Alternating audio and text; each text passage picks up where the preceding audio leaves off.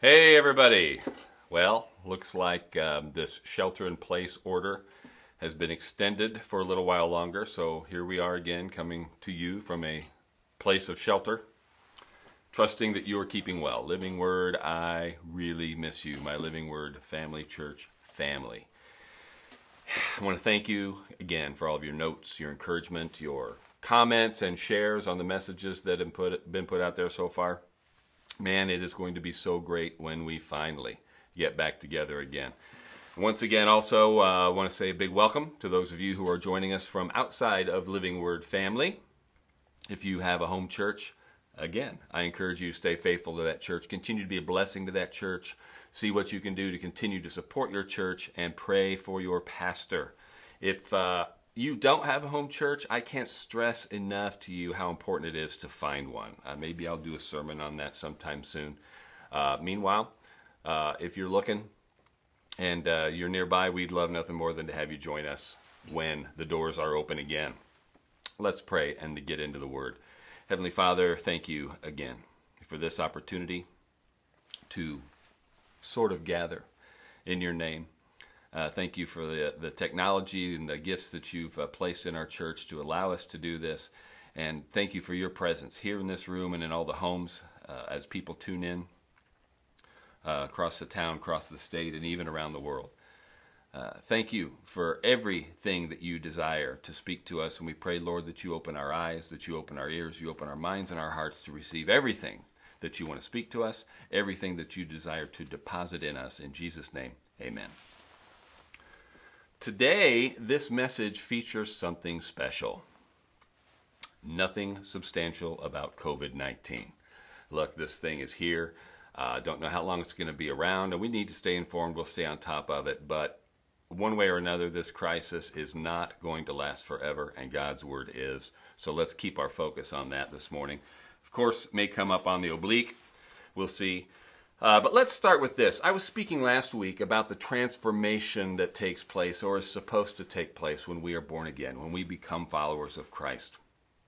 And also about how important it is that we submit to that process. This is super important, especially in this day and age. We have, unfortunately, no shortage of preachers and movements and ministries that deliver a message that is often referred to, disparagingly, of course, as greasy grace. Now listen carefully, because if we are going to walk freely and righteously, we have to get this nailed down. And every time I speak on this topic, I'm always quick to point out that we will probably always be living with some measure of tension between liberty and legalism. Those things are hard to keep balanced in our minds, are separate. So let me repeat something I said last week for starters. There is no one who needs salvation any more than anybody else. And there is no one who deserves salvation more than anybody else. The fall of mankind into sin ultimately infected the entire human race. Sin is in our blood. That is why we read about some of the simply horrible things that good men of God did, especially in the Old Testament. I made a reference to that in the newsletter article that you'll be receiving soon. Sinning, as in trespass, committing sin, is the outwork of the sin nature. And it will always produce death. Death is both the result of sin and it is the punishment, the sentence that sin brings on us in terms of divine judgment. But when Jesus, God the Son, took on flesh and in the flesh went to the cross, he took our sin on himself and took that judgment on himself. When we look to him, when we look to the finished work of the cross, we are forgiven and we receive that sacrifice as a gift and we are saved. We are set free and we no longer need to fear the wrath of God that was poured out on Jesus. This is so utterly true and it is so central to the message of the gospel and so prominent in the epistles that it deserves the attention it gets. And when some people talk about greasy grace, what they're talking about is simply grace. It is simply recognizing that there is nothing I can do, no way I can be good enough to earn my salvation. When Christ said on the cross, "It is finished," he meant that. His redemptive work was done. Our salvation and everything included in that salvation package was ours at that point. It was completely paid for at the cross. It is finished. But that does not mean that God is finished with us. And this is where we, the children of God, have to grow up. It's one thing to say, if I sin even after being saved, my sinning is not going to cost me my salvation. That's true. But there have been waves or movements, even in good churches, where the overarching message, at least for a season, has been, it's all grace, bro. It's all love, man. And anytime anybody tries to offer any sort of correction or rebuke, that's the response. Oh, man, we're not under law, we're under grace. So it became a no-no to rebuke, to correct, because everything was, all those things were rejected under the label of judgment. And when someone is accused of being legalistic, people are very quick to point out that we are not living under the law. We are in the New Testament, not under the law of the Old Testament. But in doing that, people have ignored the clear New Testament teachings, the writings that talk about simple things, modest clothing, bad language, honoring authority, imitating Christ, being holy, because these things look like works. They look too much like works, and we're not saved by works, right? You know, my language, good or bad, doesn't make God love me any less or more. My clothing doesn't make God love me any more or any less. My study habits, my fidelity to my wife, and a list much longer than that, things that the Bible clearly teaches, but it does not teach that doing these things or not doing these things affect the degree to which God loves us. He loved us first while we were yet sinners. You take this idea to extremes and you wind up with the problem they had in some of the churches that Paul ministered to and wrote to. This idea that nothing that has to do with our bodies and things that we do in the flesh have any effect on the spiritual at all, because our bodies aren't saved, only our spirits are. Therefore, really, it's impossible for the body to sin. So when it came to fleshly lust and sins of the flesh, it was no longer a matter of even forgiveness. It simply redefines sin. The word to describe that mindset is licentious. It's rooted in the word license, and it simply is freedom to sin. And this is where the argument settles down for many. Are we free or are we bound? We're free, right? But we were bound. We were bound to sin. Our nature bound us to sin. Christ's blood and death and resurrection freed us from sin, but he does not free us to sin. He frees us from sin and binds us to himself. Here's a simple but important example. If I am free of a wife, which is how Paul described being single, if I'm free of a wife, then I am bound biblically to a celibate lifestyle. But if I am bound to a wife, then I am free to enjoy physical intimacy with her. But if you say, yeah, but at the end of the day, if I gave my life to Christ, and I don't live that way, am I going to hell? And the short answer is no. There's a long conversation we need to have about, did you really give your life to Christ?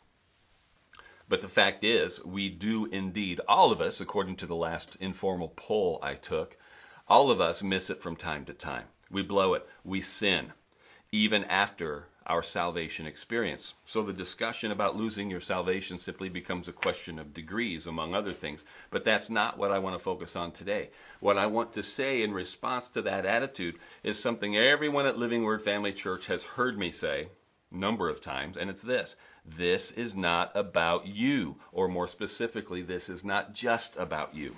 The part that's about you, we will all stand before God in judgment. I'm talking about believers, but it's not judgment for our sin. Again, our sin was judged at the cross, where our lives are going to be judged. And so our lives in the flesh can be examined. What did we bring with us? What did we send on ahead? Good works are described as gold, silver, precious stones. These are things that we are using to build our eternity with. And everything else, including evil deeds, described as wood, hay, and stubble. And the scriptural picture is the whole pile is set on fire, and what's left is our reward. Now, you could say, maybe you're the guy or the gal who says, look, I really don't care The only thing that's important to me is I'm not going to hell. I don't care about anything else, so I'm just not going to knock myself out down here. For one thing, let me assure you, you will regret that attitude if you don't change it. For another, though, again, this is not about you.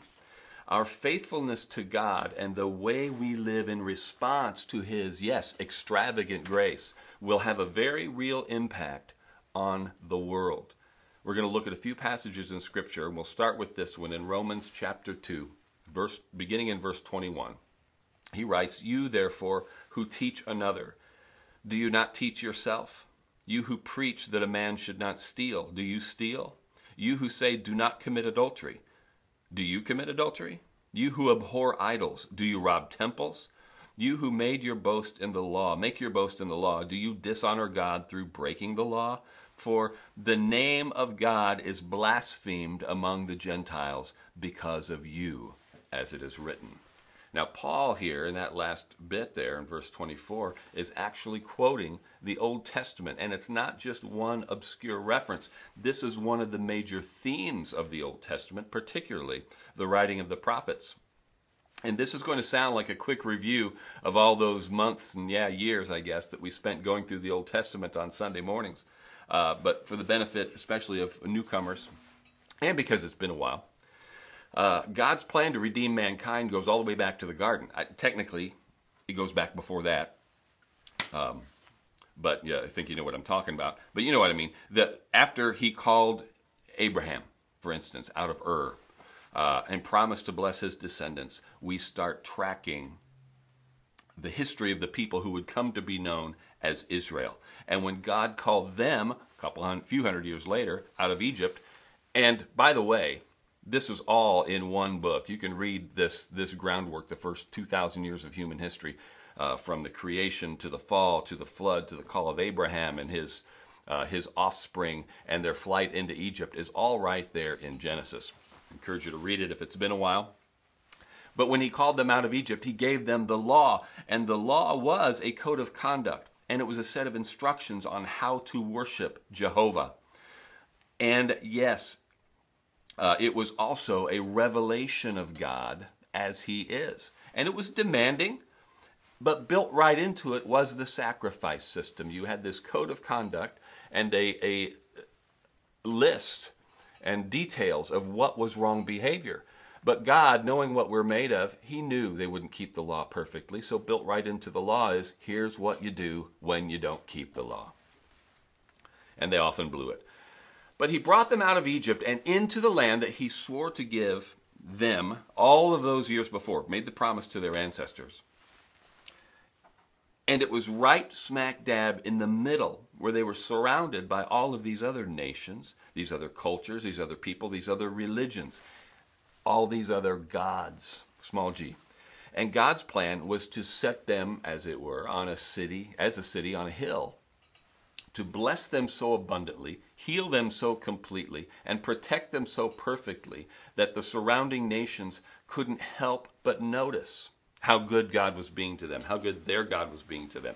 God's desire was to see the nations drawn to Him through His people, Israel. Now, nothing takes God by surprise, but you really can read almost an exasperation in His words when He centuries later rebuked them through the prophets. And one of my favorite lines of argument that He uses is best represented in Jeremiah chapter 2. We'll begin in verse 9, but this is a great chapter to read, where the Lord says, "Therefore I bring charges against you again, declares the Lord. I will bring charges against your children's children. Cross over to the coasts of Cyprus and look. Send to Kedar and observe closely. See if there has ever been anything like this. Has a nation ever changed its gods? Yet they are not gods at all. But my people have exchanged their glorious God for worthless idols." Can you hear what I'm talking about? Go and look around at these heathen nations. You know that the gods they serve are not real. They have no power. And you know, and they know the history that you have with me, the one true God. And of all these nations, there's only one in the whole mix that ever actually converted. that changed gods. And what do you know? It's the one nation that actually had the true God in the first place. They are more faithful to their false gods than you are to me, the real one. And who was going to suffer for that failure? Israel was, of course. Judah was. But so were the surrounding nations. Because Israel disobeyed and didn't live according to the law that God gave them, the nations surrounding them were robbed of this picture of God that they needed to see. Instead of turning to God and blessing him, they were blaspheming him. And why? Because the people of God were not living like the people of God. And it's amazing even today how much we expect the world, as in, for instance, the U.S. government, to respect and honor the Word of God when so many of us who are called by His name live no differently than the godless society that we rail against. And this kind of reminds me of a little story. It's not a perfect story to illustrate this, but I was thinking about it when I wrote this. And you may have heard it. And it's apocryphal, to say the least, but I like it. It's a story of a little tavern in Texas. Some versions of the town even name the tavern and name the town. But there was a bar, a tavern, that was expanding its operations. They were adding on, increasing the size of their building and trying to up their business. And the church nearby was protesting this. They didn't like the idea, and the pastor even led his congregation in prayer against the success of this business. And some point shortly thereafter, a storm comes up, lightning strikes the tavern and burns it to the ground. And the church was pretty smug about this, patting themselves on the back, until they got notice that they were being sued by the tavern owner for bringing that destruction on his place. And they dismissed it, and they said they of course disavowed any responsibility for the destruction of the church. And the judge announced, and they requested the case be dismissed, and the judge announced, I'm not sure how I'm going to rule on this, but it appears we have a tavern owner who believes in the power of prayer and a congregation that doesn't. Now, let's look at a couple passages in 1 Peter. In 1 Peter chapter 4, beginning in verse 1, it says, "Therefore, since Christ suffered for us in the flesh, arm yourselves also with the same mind. For he who has suffered in the flesh has ceased from sin, that he no longer should live the rest of his time in the flesh for the lusts of men, but for the will of God. For we have spent enough of our past lifetime in doing the will of the Gentiles, when we walked in lewdness, lusts, drunkenness, revelries, drinking parties, and abominable idolatries. In regard to these, they think it strange that you do not run with them in the same flood of dissipation, speaking evil of you. They will give an account to him who is ready to judge the living and the dead." Now, got to be careful as you read this, because he's not saying, hey, we've had our fun. Now it's time to get down to business and do the right thing. I can imagine a young person reading this and saying, hey, no fair. Peter got to live to a certain age with all the drinking parties and all the abominations. I haven't had that opportunity yet, so can I wait till I'm 30 before I start taking this seriously? No, a better way of reading this is, we have wasted enough time. We've wasted too much of our lives already. I'm thinking now of a story of an altar call that was answered by a 50-year-old man and an 8-year-old boy. They both went up and committed their lives to Christ at the same time, and the pastor later referred to that, saying 1.5 people got saved today.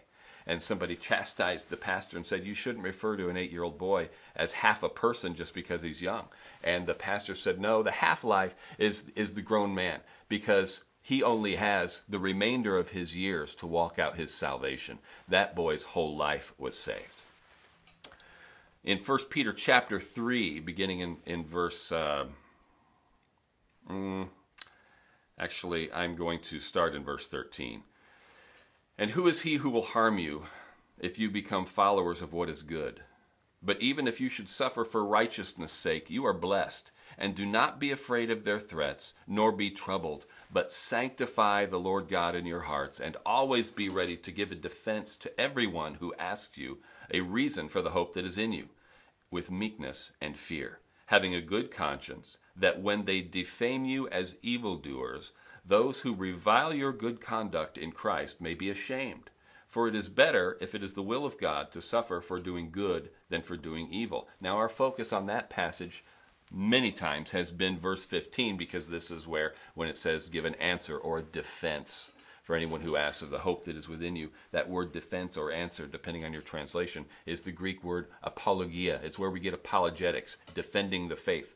But here I want to notice the last part, that we are going to be surrounded by people who will revile us, make fun of us, even curse us, just for living righteous lives. But the very conduct that triggers this reviling will ultimately shame those who are reviling us. Even better is this, 1 Peter chapter 2, one of my favorite passages of all time, beginning in verse 11. 1 Peter 2:11, Beloved, I beg you, as sojourners and pilgrims, abstain from fleshly lusts which war against the soul, having your conduct honorable among the Gentiles, that when they speak against you as evildoers, they may, by your good works which they observe, glorify God in the day of visitation. We've talked about this before. This principle is woven through the Word of God, but it is stated, I think, most succinctly here. The day of visitation, this is a phrase that I'll admit there's not universal agreement on among scholars, but I really do think the best way of understanding it is simply this, that there will be a day when those within your sphere of influence will come face to face with the truth of the gospel, and what will cause them to choose or reject Christ at that moment is not their careful consideration of all the arguments, not an analysis of your apologetic, but rather your conduct, our conduct. As they observe our conduct, our behavior, our conversation, even though they may have been speaking against you, it'll have an effect. How many times have you heard Christianity described in terms that you would never dream of describing it with? Intolerant, hateful, judgmental, hypocritical, and so on. But as they observe, again, not our arguments, although it's important to have the arguments. That same scriptural passage says we should have a ready defense, a ready answer. But as they observe not these arguments, but our conduct, that is what has the potential to cause them to take that step of faith into trusting Christ for salvation. So as we say at Living Word, we live the gospel and we preach the gospel. Living it does, of course, mean enjoying the promises of God being manifested in our lives. We should, for our sakes and the sake of the world observing us, be walking in protection, in provision, and healing. But I'll add one more scripture from Peter here, this time in 2 Peter chapter 1, beginning in verse 5. But also, for this very reason, giving all diligence, add to your faith virtue, to virtue knowledge, to knowledge self-control, to self-control perseverance, to perseverance godliness, to godliness brotherly kindness, and to brotherly kindness love. For if these things are yours and abound, you will be neither barren nor unfruitful in the knowledge of our Lord Jesus Christ. For he who lacks these things is short-sighted, even to blindness, and has forgotten that he was cleansed from his old sins. You have been saved by grace through faith. Now add these things to your faith. You are not adding to the saving grace. That is a gift from God. This is the transformation I'm talking about, and it's the tension I'm talking about. We should indeed strive against sin, practice discipline in becoming more godly in our behavior, but we must remember these things don't make us more righteous in the eyes of God. We have been clothed with Christ's righteousness because of his blood that has washed us clean. That's a very real righteousness. What we are doing in this process of transformation is allowing the things that he deposits in us at the new birth to come out in our lifestyle. Just as the sin nature will always ultimately produce sinful acts, the new nature will produce righteous deeds. It's a struggle because guess what? We are still in this body which carries the stain, the remnants of the sin nature. Our flesh is still attracted to the things that we found attractive in our unregenerate state. But the flesh can be trained, it can be disciplined, it can be put down. And the result is we store up lasting treasures in heaven. And more to the point of this sermon, we see others brought to Christ because of our faithfulness. We talk about this principle when it comes to giving. There are loads of scripture, Old Testament and New Testament, that talk about the connection between sowing and reaping, giving and receiving. And someone might say, I'm not into that prosperity stuff. I don't want to work any harder than I have to. And I'm not going to bother speaking faith over my supply because my needs and my desires are simple. I don't want or need any more than I have. And good for you. Again, this ain't all about you. If you have more, if you walk more in the blessing of provision and supply, yes, even prosperity, the more generous you can be. The bigger blessing you can be. The scriptural idea of prosperity for the New Testament believer is not the biggest house and the nicest things. It's 2 Corinthians chapter 9, verse 8. And God is able to make all grace abound toward you, that you, always having all sufficiency in all things, may have an abundance for every good work. When we talk about liberty and freedom in Christ, we are not talking about license.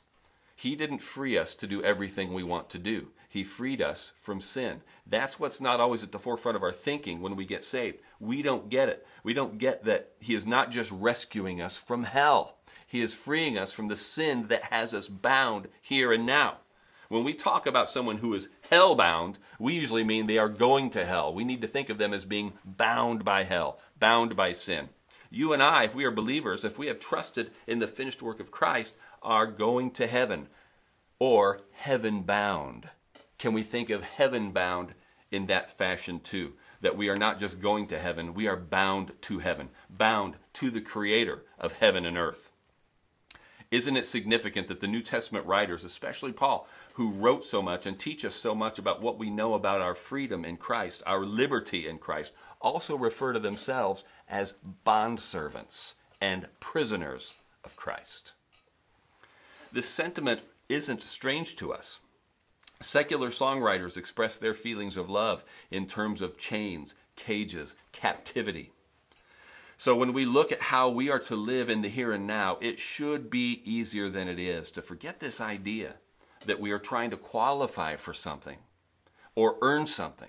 What we are doing is simply responding to the love of Christ that has captivated us. And now, here's the oblique reference. Perhaps more than at any other time in our lifetimes, people need to see the difference between the people of God and the not people of God. We should stand out. People need to see that difference, and when they do see the difference, what they see should draw them to Christ and not cause them to blaspheme Him. Okay? Let's remember that we are heaven-bound in two ways. Listen, if you've heard something, I talked about this day of visitation. If you've heard something, I know, as I mentioned last week, there are many people who are now, it's one of the great side effects or silver linings in this whole thing, people spending a lot of time on social media and seeing a lot of links to a lot of great sermons, a lot of great churches. And maybe you've heard something over the course of the last couple weeks, maybe you heard something here today that made you realize, I have confronted the truth of the gospel, but I've never personally responded to it. You talk about being saved. You talk about the new birth, the new life, righteousness clothing me. That's what I want.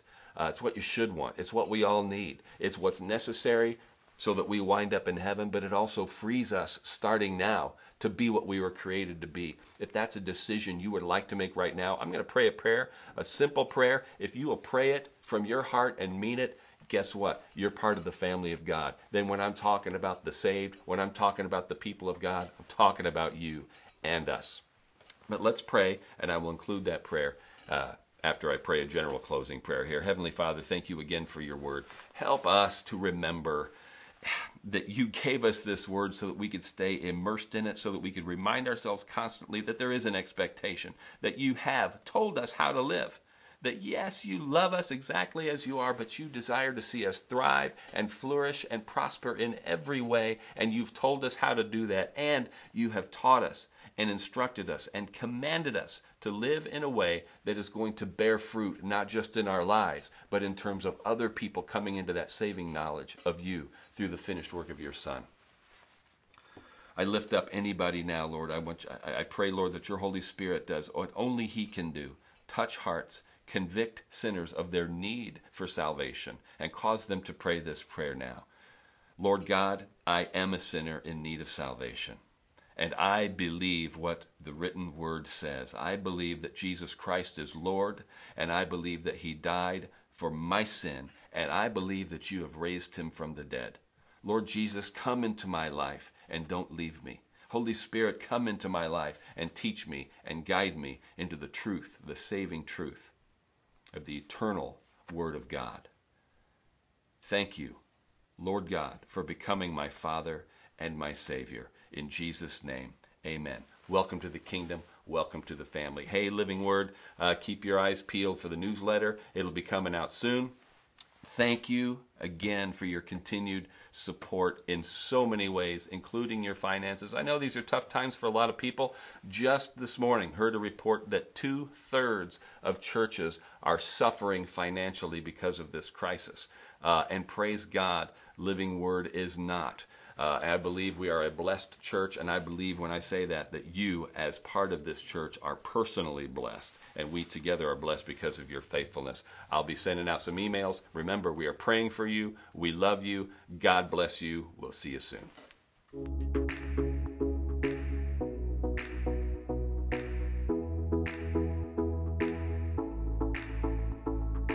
Hey everybody, thank you again for joining us today. Thank you so much for being a part of this church family, of this body of Christ. We are excited very soon, hopefully, to come together again with you. Just like Pastor Scott said, it is such a blessing to see how tithes and offerings continue to come into the storehouse, continue to come into the church to support what Living Word Family Church is doing in our community and in mission with missionaries and other ministries all around the world. We are excited to continue that support even through this challenging time. If you are interested in giving online, you can do so by going to our website, livingwordfamily.org, and in the top right corner you'll see a link that says Give. That will take you to Tithely, which is an online giving platform that we use. You can also go onto your App Store or Google Play and download the Tithely app there, get everything set up, and you'll be ready to give in a matter of minutes. It's very easy to do, simple, safe, secure. You can also mail a check. You can get onto your bank account and set Living Word Family Church up as one of the automatic checks that you send out on a weekly basis or what have you. Whatever way is easiest for you, we want to be able to be there and receive that from you. So thank you for being such a blessing. If you have any questions on Tithely, on how to get it set up on Tithely, feel free to email me, go through the church website, fill out that contact form, and I'd be more than happy to walk you through that process. Thank you again. We appreciate you. We love you. Let me go ahead and close in prayer. Heavenly Father, thank you so much for the amazing faithfulness that you have shown us, continuing to provide and meet our needs, Father God, even through this uncertain time. Also want to thank you for the amazing church family that we have at Living Word Family Church, and thank you for the awesome faithfulness that they are showing and continuing to send tithes and offerings into the storehouse, Father God, for the work of the kingdom, and we thank you for that. We thank you that your faithfulness will shine on them as well and shine on all of us who continue to give. We are excited about what you have in store for us in the coming days, weeks, and months ahead, and it's in Jesus' name we pray. Amen. Thank you again, and we'll see you soon.